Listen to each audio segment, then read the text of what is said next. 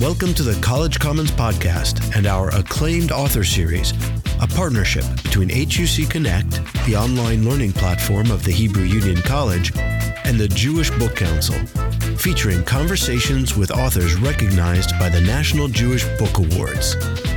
My name is Joshua Holo, your host. Welcome to this episode of the College Commons Podcast and our conversation with historian Laura Hobson Faure. Laura Hobson Faure is a professor at the Panthéon-Sorbonne University-Paris I, where she holds the chair of modern Jewish history and is a member of the Center for Social History.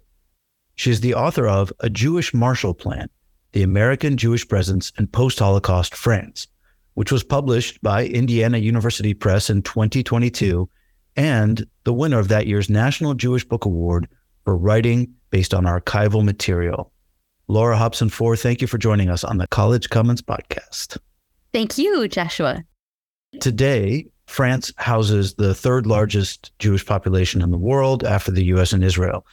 But one of the things you point out in the book is that even directly after the Holocaust, France emerged from the ashes with a large Jewish population relative to the rest of Western Europe.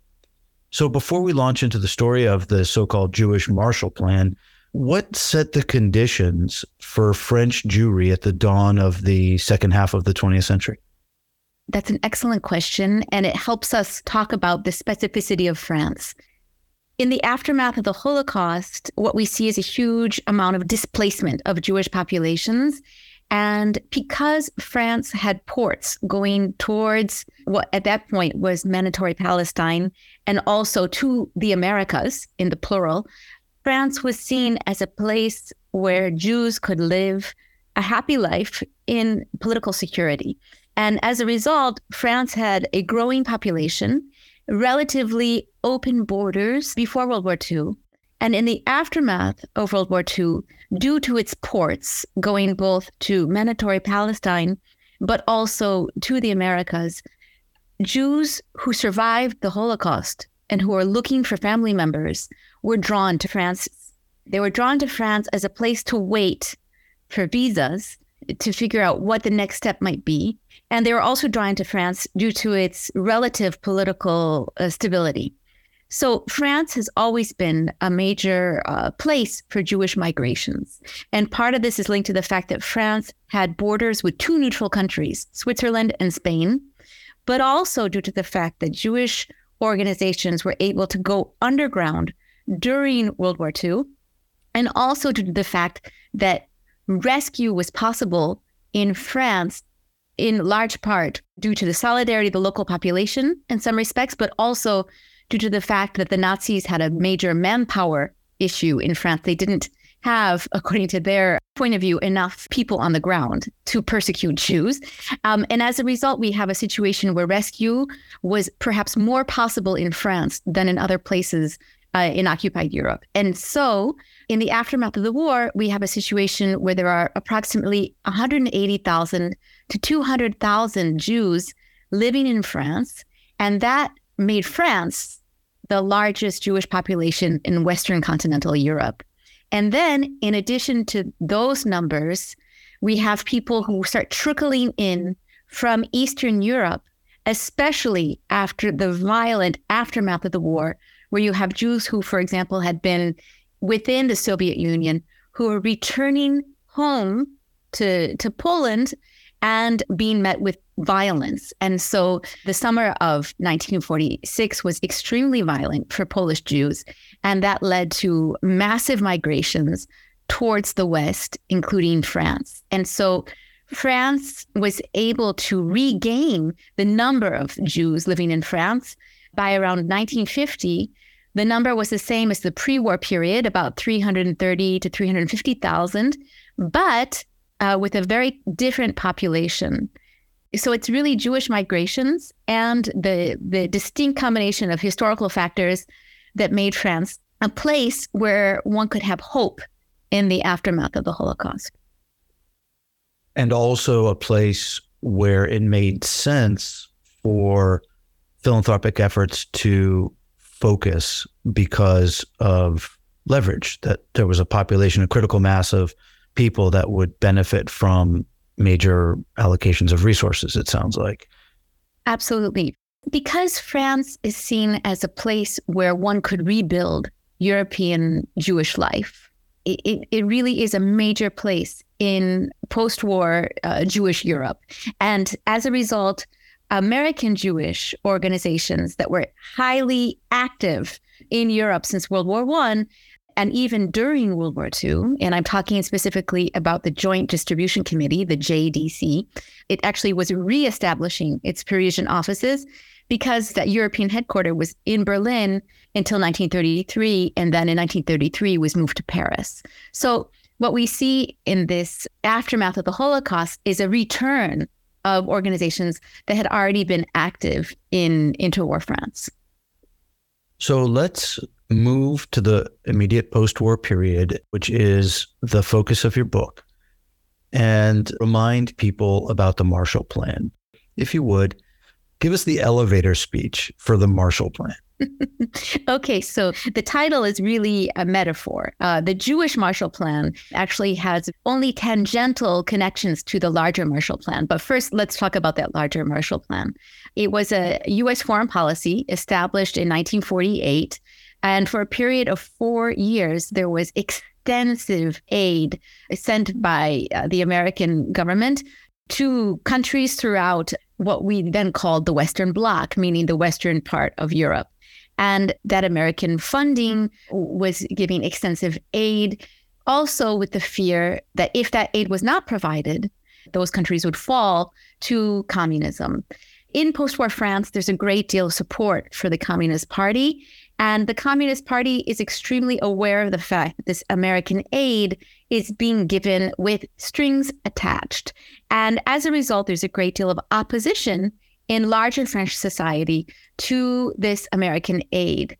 And that is why the term a Jewish Marshall Plan is actually quite appropriate, because contrary to what we could imagine that Jews are helping Jews in the aftermath of the Holocaust, and that this is a seamless process, and that this is a natural process, and this is what American Jews want to do. And that is very true. American Jews had been waiting to help and actively trying to stop the Holocaust, stop the genocide, even though we didn't have those words at the time to describe what was going on, right? We didn't have the concept of the Holocaust, and we didn't have the concept of genocide until the very end of World War II.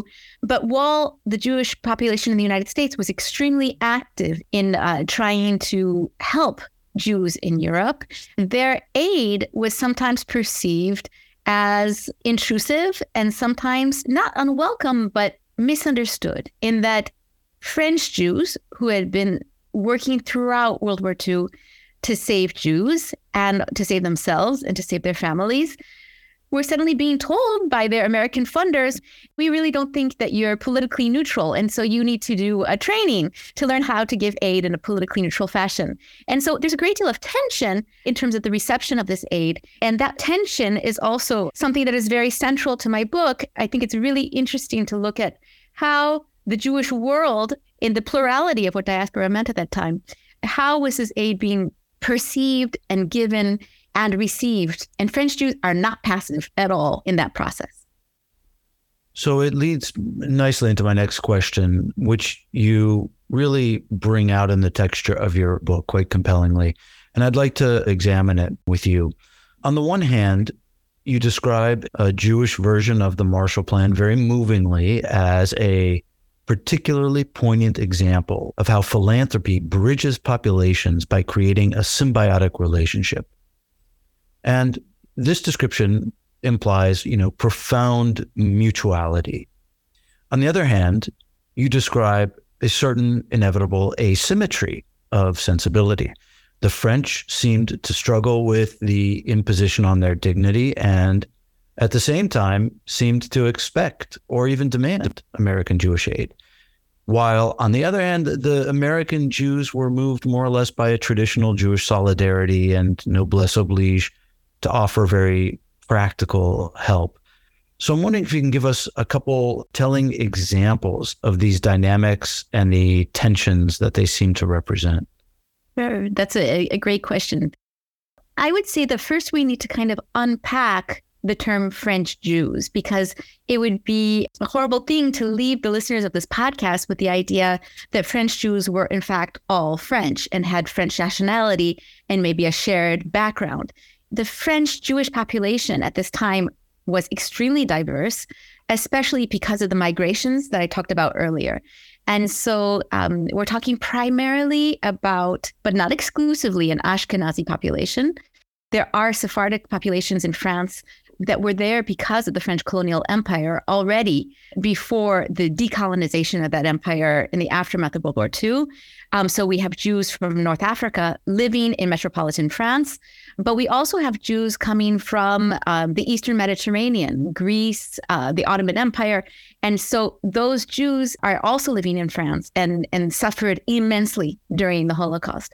So we have this classic dichotomy between Sephardic Jews and Ashkenazi Jews, but then we have a population that's also quite divided in terms of linguistics. We have a Yiddish-speaking population in post-war Paris that is growing due to the migrations coming from Eastern Europe. And we have class tensions and political tensions between those who were raised French with a kind of a vision of Jewish identity as a religious identity. And then you have those who are coming at this from a diaspora nationalist perspective that feel like they belong to the Jewish people and that Jewish peoplehood implies an ethnic identity. And so you have these tensions going throughout French Jewish life in the interwar period. During the war, there is some form of unity, but that unity is very tenuous and due to these extreme persecutions that Jews are going through. And in the post-war period, those political tensions continue to exist and that unity kind of falls apart in certain places. So French Jews, that very basic term, needs to be broken down. And American Jews, that also needs to be broken down. When we look at American Jews, we see also similar tensions, even though American Jews are moving away from their linguistic diversity. By the post-World War II period, most American Jews speak English. The Yiddish-speaking population is diminishing, even though it's still significant. And from a class point of view, you see the post-war period in the United States as a moment where American Jews are becoming more and more middle class. They're gaining entry into the mainstream, to quote the historian Edward Shapiro. In terms of looking at the philanthropy in this moment as a symbiotic relationship, that's actually the term used by Nancy Green, who happened to be the director of my PhD. That notion of, well, we need givers and we need receivers in philanthropy that brings people together as a group. But it would be naive to assume that bringing together is on equal terms. Those who give money usually want to see certain results as a result of their money. And so the act of giving money is inherently political in that it is linked to a vision of the future and what the future should bring. So if we look at the aid being given by American Jewish organizations, such as the Joint Distribution Committee, they very much want aid to be provided in a non-political way. And French Jews who survived the occupation and whose lives were threatened during that occupation, many of whom lost family members, kind of have a reaction, well, who are you to tell me how to do things when we've been managing this? And yes, we had your financial help because the JDC did send help during World War II, and that help did manage to save many lives in France. But where were you, right? So there is a great deal of tension around this. And to give an example in terms of training, the JDC decided to create a social work school in Versailles, and it was opened in 1949. And they brought in professors from Columbia School of Social Work. And these professors, they tried very hard to recruit French speakers so that the local population would not reject the school as overly American. They were very sensitive to this idea of American imperialism. And so they tried to avoid that kind of accusation and to maximize the way in which the school could be accepted by the local population. So they were aware that their work could be perceived as overly intrusive or overly imperialistic. So there's an excellent example, I think, of how this tension kind of played out. And French Jews did like that school very much. they attended, and they were very open to the new ideas in terms of social work that the JDC was trying to bring to France. So the fact that it worked, at least in the case you described, and we know of many other ways in which it was profoundly impactful, it calls on the question of the reality or the fallaciousness of two myths, I think, that undergird the power of your story: Jewish solidarity, and on the other hand, American benevolent power. And when I say myth, I don't mean false. I just mean elevated to a level of mythologized power.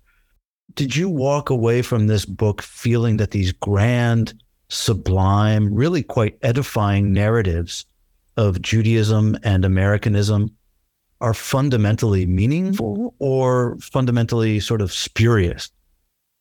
These are great questions. In terms of looking at this question of Jewish solidarity on one hand and American benevolent power on the other, I think a much more salient, real thing is that question of Jewish solidarity, and that we can't explain what happened in this period of time without that notion. It took on a very real form. And I mean, there is some historical analysis that basically says that all social aid is a way of upholding an unfair system that continues to exploit the poor. And when we have that analysis in this case of, here we are, we have survivors of the Holocaust, and the JDC is essentially saying, okay, well, if you can work, you need to work. And we could look at that and say, well, this is like exploiting people who have survived horrible, Nazi camps, and aren't we maintaining an unfair system through social aid? And there is one school of thought that really does treat social aid in that way. And yet, there's no way to explain or understand what happened if we don't see that Jewish solidarity was extremely real for many of the people in my book, many of the actors in the organizations. When I say actors, what I mean are the people, the individuals who decide to sacrifice their careers in the United States to come to France because they feel like they need to express the solidarity personally. It's the case of Hermann Stein, for example, whose mother's 7 sisters were murdered in Warsaw. He was a young social worker, and he was told, "You're ruining a brilliant career." This is one of the quotes from the book. And he came to France to work for the JDC. And this is the person who was kind of the mastermind behind the Paul Beyer-Wald social work school. And he's really doing this out of this notion of Jewish solidarity. So without that very real belief in Jewish solidarity that many of the people in my book shared, we can't understand what motivated them. In terms of American benevolent power, I would say that from the beginning, people are very skeptical of that notion. The JDC people on the ground know that in order to have their ideas accepted by the local population, they really need to let the local population be in charge. And so there are some very perceptive observers of French Jewish life who work for the JDC. One in particular is Laura Margolis. She was the director of the JDC program in France from 1946 to 1953. And she spoke French fluently. And she was able really to talk to the leaders and to say, okay, you're complaining that we're too invasive, so let's create an organization that will take over from the JDC because we have other places to be. You should be self-sufficient and autonomous. The College Commons podcast belongs to HUC Connect, the online platform for continuing education from the Hebrew Union College. HUC Connect includes webinars, syllabi for community learning, and masterclasses for HUC alumni, with interviews, expert panels, and classroom materials on topics ranging from the arts to civil society, Israel, and much more. Check us out at huc.edu/HUC Connect. Now, back to our interview. Some of your thoughts and comments have already intimated a backdrop of what is, in fact, a Cold War theme throughout this story, in which French Jews, as you describe them, are either running the gamut on the political spectrum, which includes Soviet-styled communism and more elite-styled capitalism and everything in between. but also talks about the varieties of French Jews being caught between proverbially Moscow and DC, so to speak. And events such as the Doctor's Plot, which are well known to people today, tend to be associated, at least by Americans, exclusively with Soviet anti-Semitism. But it clearly had very specific and profound resonances among French Jews, and especially leftist French Jews. So how did this Cold War story play out in the Jewish Marshall Plan? Another fabulous question. So it's good that we set up this political diversity of French Jewish life from the beginning of our talk, because it's the only way to understand this question. What we see are huge tensions among the Jews who are politically on the left. On one hand, we have Jewish socialists. On the other hand, we have Jewish Bundists who are socialists, but who are Yiddish-speaking socialists and who want to revive the Yiddish language and make sure it does not die out in the aftermath of the Holocaust. And then we have Jewish communists. And so this divide between socialists and communists is extremely strong. And when, at this stage in the game, all of these organizations have children's homes and social programs, and those social programs are being funded by the JDC. Now, when we keep this in mind, the JDC is an American Jewish organization and could easily be targeted during McCarthyism because it's funding Jewish communists. And the JDC, nonetheless, is aware of the fact that their money is going for children's homes. They want to make sure it's going exclusively for caring for others and not for political propaganda purposes. They're concerned about the bookkeeping of these organizations, but they continue to fund them. And what happens is the Jewish socialists see the communists, on one hand, criticizing the JDC, because the JDC is targeted in the Doctor's Plot already, in the Soviet propaganda. And because the Jewish communists in France follow the Moscow line, basically, they start criticizing the JDC, not only in the Yiddish press in France, but also in the French-speaking communist press. So there are newspapers of every political orientation in France, and the communist press runs a series of 10 articles that are extremely negative about the JDC and talk about specific things that happen in France. It really hits a nerve. And when that occurs, Jewish socialists in France decide that it's time to take out the communists. And so they really start drumming up an attack of the JDC, saying, how is it that you can be funding these organizations that are attacking you? And they write about this in the Yiddish press. At this stage in the game, the JDC starts to get worried because the Yiddish press, if it gets out in the United States and then is translated into English, this could really affect the JDC. And so it's after the Doctor's Plot that the JDC kind of feels forced to stop funding the Jewish communist organizations. So there's a great deal of tension in the Yiddish press. I, at that stage, did not read the press in Yiddish. I found an amazing file of translations in the archives, and that's what allowed me to write that chapter of my book. I'd like to zoom out and bring us to today. Even as we in the United States are struggling with rising anti-Semitism currently, American Jews at the same time tend to view France in particular with tremendous skepticism as a deeply anti-Semitic society. How does this story of the Jewish Marshall Plan inflect our contemporary perception, American Jews' contemporary perception of contemporary France? Does this story validate our skepticism by explaining some of French anti-Semitic roots? Does it contradict that perception, or does it complicate it? What do you think? I think it contradicts it, and I hope it complicates it, and I hope it invites American Jews to come to France to see how vibrant Jewish life is in this country. The finishing conclusion of my book, it talks about this life force that exists in French Jewish life that refused to kind of be squelched and molded by American Jewish philanthropy. French Jews at times decided to accept that aid and run with it. But they have very clear ideas about what vision of Jewish life they have.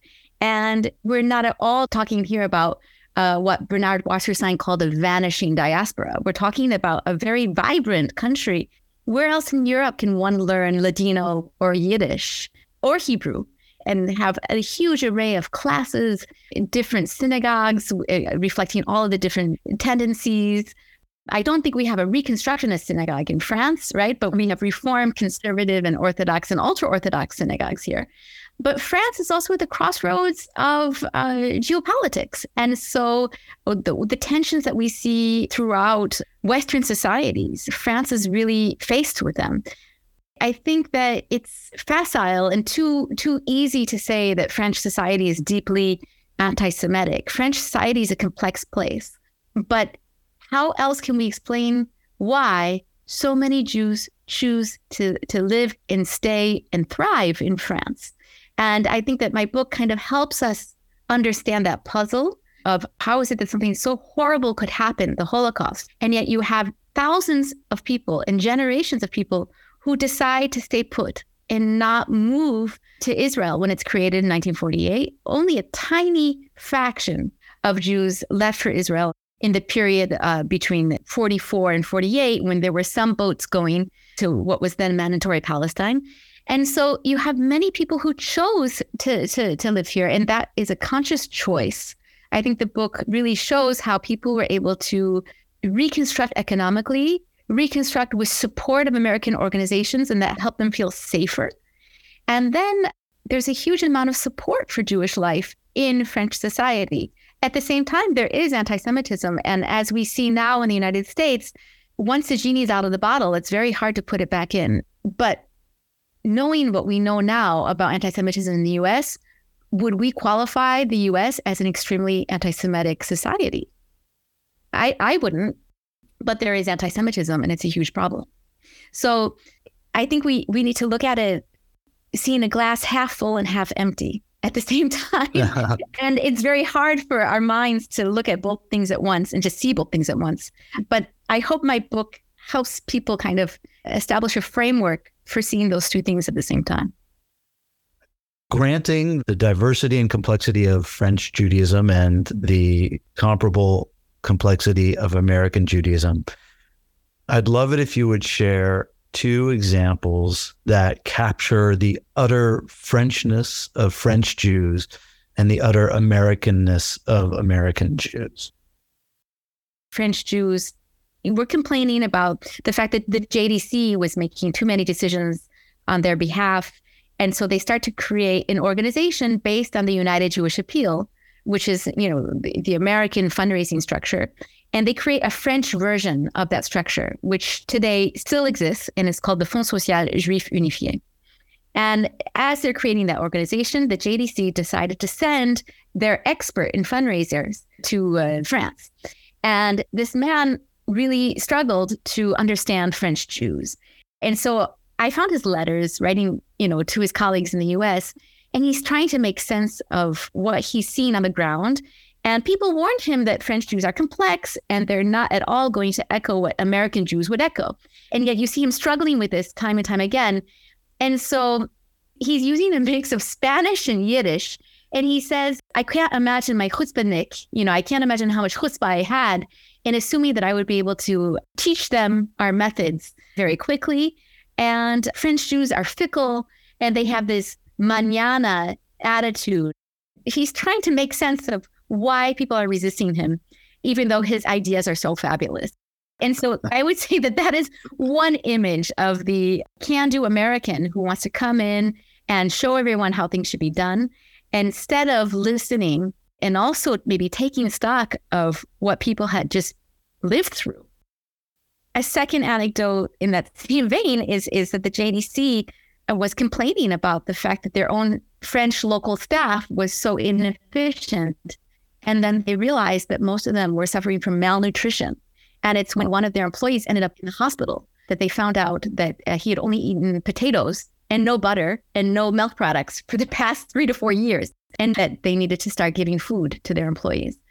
In terms of French Jews being French, we see this idea that they're not afraid of criticizing American Jews and losing their funding, and this idea that their dignity is important to them and they're willing to take a risk. And I think that just looking at the attacks against the JDC in the Yiddish socialist press because they're funding the Jewish communists, that is, I think, the prime example of French Jews being French. People are willing to put principles and dignity over their financial interests.